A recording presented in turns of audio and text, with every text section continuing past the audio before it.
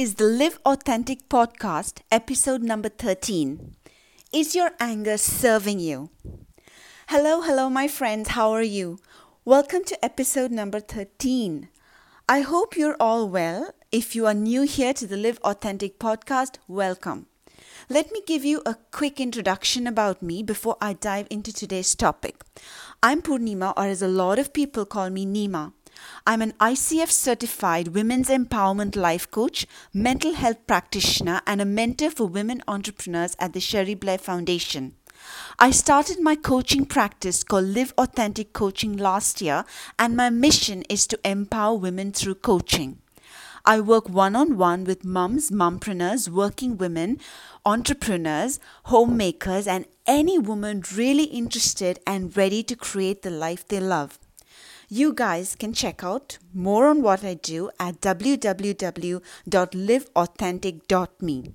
That is www.liveauthentic.me. So I'm recording this episode on Wednesday, October 10th, which is World Mental Health Day. I just want to take a moment and say how important it is for all of us to stand up against the stigma of mental health. We all suffer from mental health issues from time to time, and it's nothing we should be ashamed of. So today and every day, please do reach out and support those around you who really need you and help them build safe environments where they can open up and talk. My friends, together, let's break the stigma. Now, moving on to our topic for today. This week, I want to talk about an emotion that we've all experienced at some point or the other in our lives. Anger. This week, I found myself being angry. So angry about the outcome of the Ford Kavanaugh hearings in the US. It was all I could talk about, and all of us at home and amongst friends. If you were like me and the millions who watched the hearings on TV a couple of weeks ago, you are probably angry just like me. If you want to know why women don't come forward with allegations of sexual assault, then that Thursday's Senate hearings offered a clue. If you remember, in the morning, all-male panel of senators hired an outside prosecutor to pick on at Christine Blasey Ford's credibility live on national television.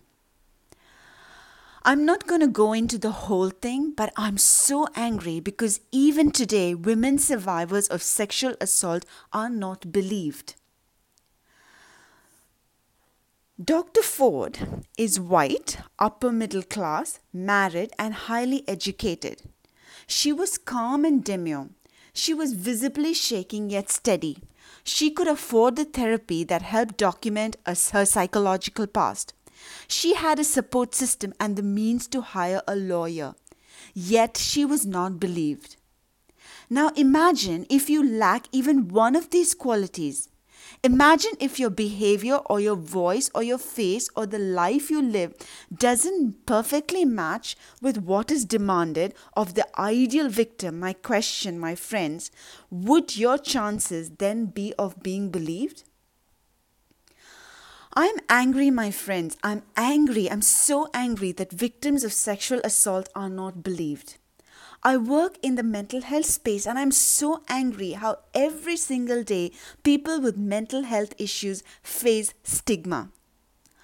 I'm angry about gender equality. I'm angry about gender pay gap. My list goes on.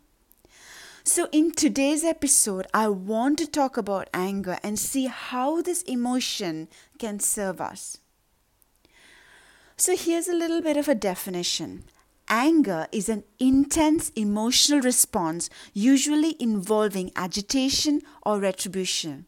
It is an emotion that involves a strong, uncomfortable, and hostile response to a perceived provocation, hurt, or anger. Anger can occur when a person feels their personal boundaries are being or going to be violated. Now let's just take a minute and really think about it. When was the last time you felt really angry? Did you get angry really quickly, or was it an emotion that creeped up slowly? Did your anger serve you?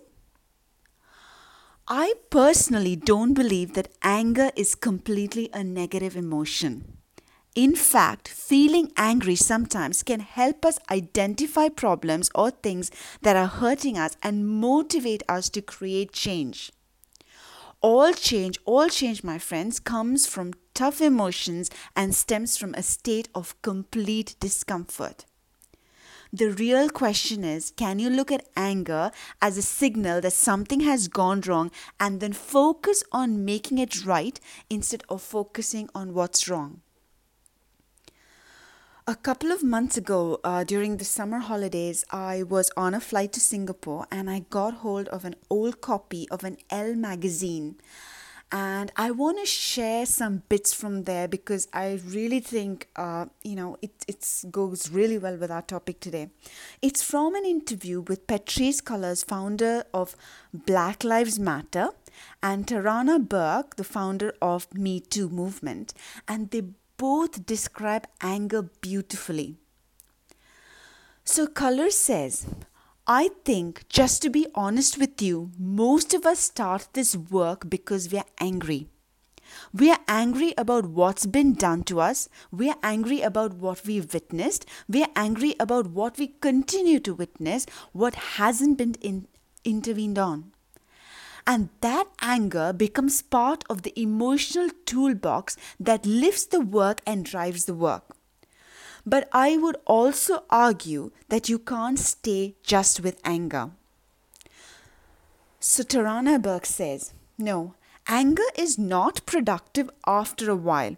So we talk about righteous rage or righteous anger. It can fuel you. But I think that people can't just stay angry, and people who just stay angry don't produce anything, right?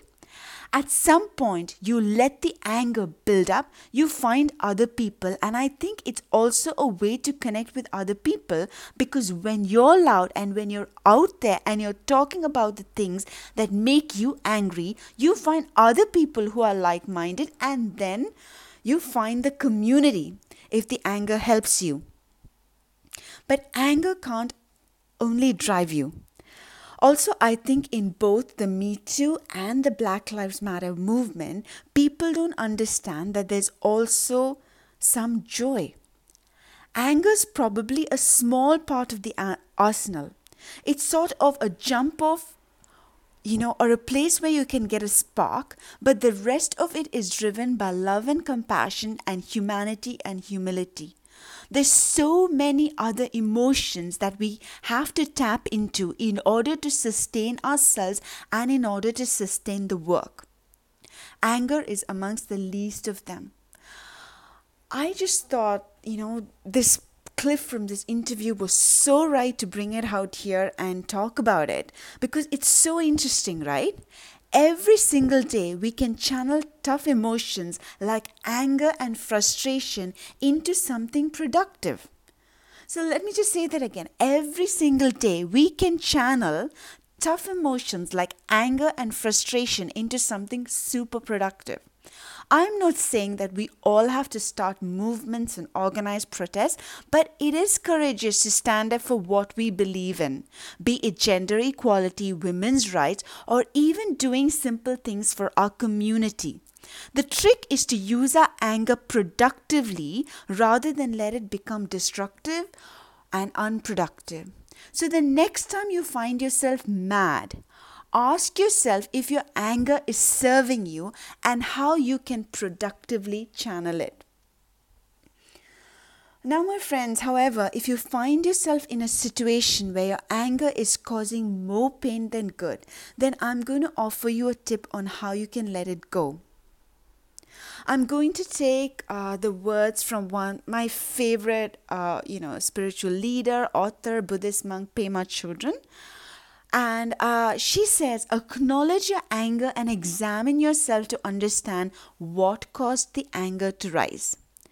Patience means waiting to act or speak until you can do so without causing harm. Patience has a quality of enormous honesty in it, she says. It also has a quality of not escalating things, but allowing a lot of space for the other person to speak, for the other person to express themselves while you don't react, even though inside you, you are reacting. If you have a meditation practice, then this is the time to put it to work. So she suggests sit still with the heat and tension of anger, quiet the internal chatter of other blame and self-blame, acknowledge the anger and enter into it entirely. Embrace your anger with patience and compassion for all beings, including yourself. Like all mind states, anger is temporary and eventually vanishes on its own. I think that's really beautiful how she says that we can, if the anger is not serving us and we're finding ourselves in a position where we're not able to control ourselves, then taking some time and sitting with the anger will serve us. So that's it from me today, my friends. I just felt that, I needed to come out here and I needed to say this because I was feeling a lot of anger and I still am. And sometimes just the way that I can talk to my daughter and explain to her the situations and things that are going on in this world and how we can channel our anger productively. So my friends, a tip for you, remember to channel your anger so it can serve you and those around you to bring out a positive outcome. So if this piece has served you, please pass it on to a friend or colleague who can benefit from it too. Thank you so much for listening, my friends. And remember to be your authentic selves daily. Be well and speak to you soon. Bye.